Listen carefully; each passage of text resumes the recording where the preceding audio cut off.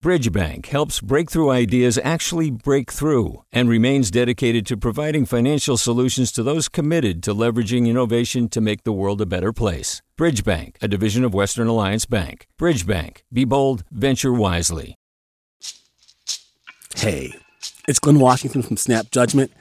And if you love what you're hearing, and I know you love what you're hearing, please consider becoming a KQED member. Get special access to cool events, behind-the-scenes footage, and so much more. Plus, you'll sleep better at night knowing you did your part for the community you depend upon. It's in you. Please be in it. Visit donate.kqed.org/podcasts to sign up now. That's podcast with an S. Thanks. From KQED. This is the California Report. Good morning. I'm Saul Gonzalez in Los Angeles. Today, we're going to take a break from our usual format and subjects we cover and go far beyond the Golden State, all the way into space. This, after all, has been a big year for space exploration. There was the deployment of a powerful new space-based telescope. It's peering billions of years back through time and bringing us stunning images of our universe when it was in its infancy. A rocket was launched to the moon in preparation for humankind's return to the lunar surface, but this time, NASA says we'll stay. And what about that spacecraft that collided on purpose with an asteroid? What we learned from that might one day save our world from a celestial object on a collision course with Earth. Here to talk about these achievements and others in 2022 are KQED's Danielle Venton and Benjamin Burress, an astronomer at Oakland's Chabot Space and Science Center. Good morning to both of you. Good morning. Good morning. All right, Danielle, let's start with you and with a bang. What was the biggest space story this year from your perspective? You know, there was one story that really just kept on giving. This was the James Webb Space Telescope. This is an elaborate, highly risky telescope that's been the talk of the astronomy world for years, most powerful telescope put into space so far. It launched last year on Christmas, and liftoff was from a spaceport in French Guiana. This is what that sounded like if you were watching the live stream. And liftoff. Décollage, liftoff from a tropical rainforest to the edge of time itself. James Webb begins a voyage back to the birth of the universe. And about a month later, it arrived at its new home about 1 million miles away and started getting ready to work. Things went smoothly, and then this summer, we saw the first images, a set of 5 pictures, and they were just stunning. Previously dark areas of the sky were revealed to be frothy with these beautiful points of light. And since then, there have been regular releases of new images, and they are completely breathtaking. Well, let's turn to our astronomer who's joining us. Mr. Burress, what are scientists learning from these images? Just as the Hubble Space Telescope set records for discovering the most distant galaxies in the universe, Webb is doing the same, seeing farther into space and further back in time than ever before. Webb has captured images of galaxies as they've looked only 400 million years after the Big Bang, closer to the beginning of the universe, even than Hubble. Not only that, Webb is revealing some of those distant galaxies to be much more complex than expected, having well-formed disk shapes even in their infancy. Astronomers expected the earliest, youngest galaxies of the universe to look like chaotic clumps of stars that might later gather into the disk and spiral shapes we were familiar with in older galaxies. But Webb is spotting the more complex disk structures at 10 times the expected rate. Another exciting observation by Webb has been extrasolar planets. Not only has it captured direct images of planets that are many light years away from us, but it has detected the presence of water vapor and carbon dioxide in the atmospheres of 2 Jupiter-sized exoplanets. That's amazing. And just staying with you, Ben, what else captured your attention this year when it came to space exploration? Well, NASA's DART mission is pretty exciting. The Double Asteroid Redirection Test. Back in September, NASA crashed a 1,200-pound spacecraft into the smaller of a pair of asteroids. The half-mile wide-sized Didymus and its 600-foot moonlet Dimorphos. The idea was to study how much the impact could alter Dimorphos' orbit around the larger asteroid, to test the feasibility of deflecting an asteroid headed for a collision with Earth in the future, altering its course to make it miss. And the dark collision altered the period of Dimorphos's orbit, making it 30 minutes shorter. And NASA is also preparing to send human beings back to the moon. What can you tell us about that, Danielle? That's right. NASA is hoping to use its Orion capsule to send and return humans to the moon in 2025. And so it is testing out equipment in stages.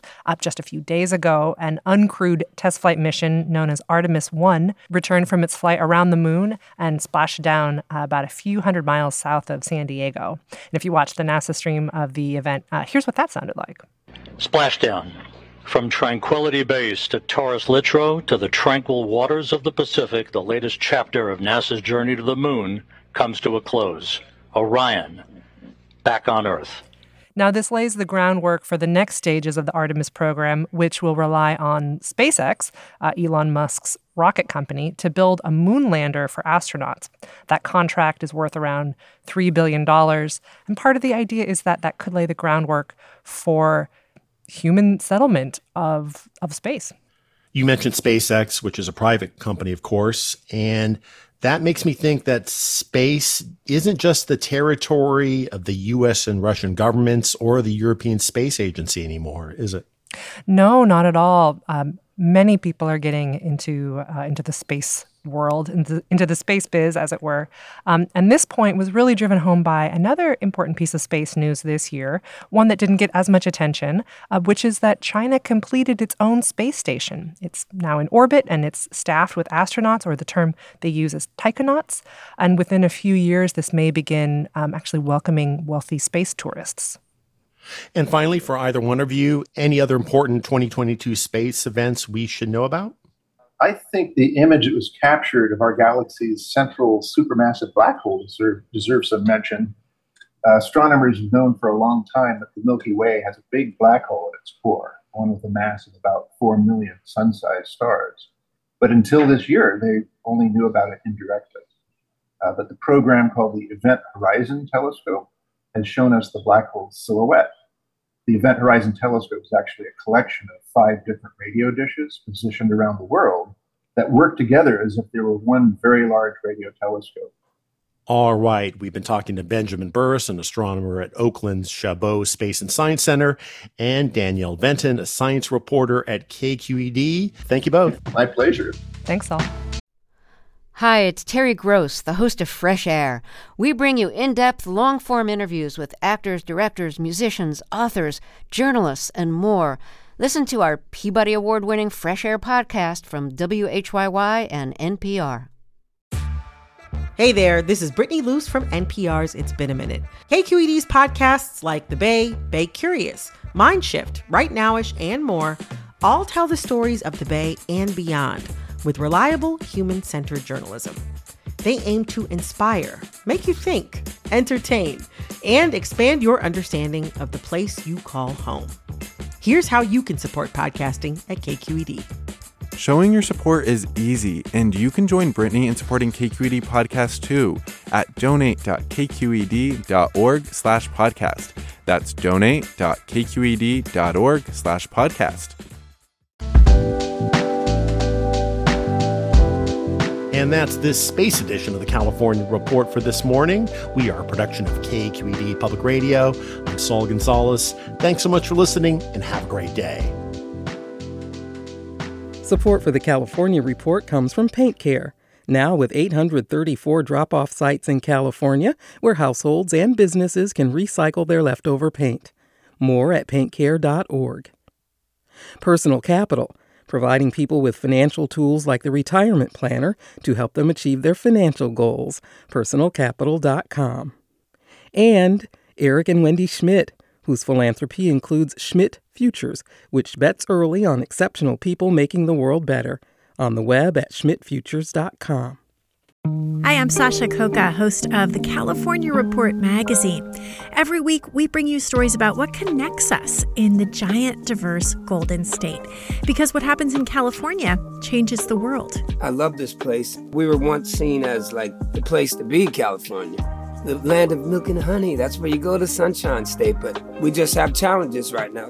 KQED's California Report magazine. New episodes drop every Friday, wherever you get your podcasts. Hi there, I'm Randa Abdel-Fattah from Throughline.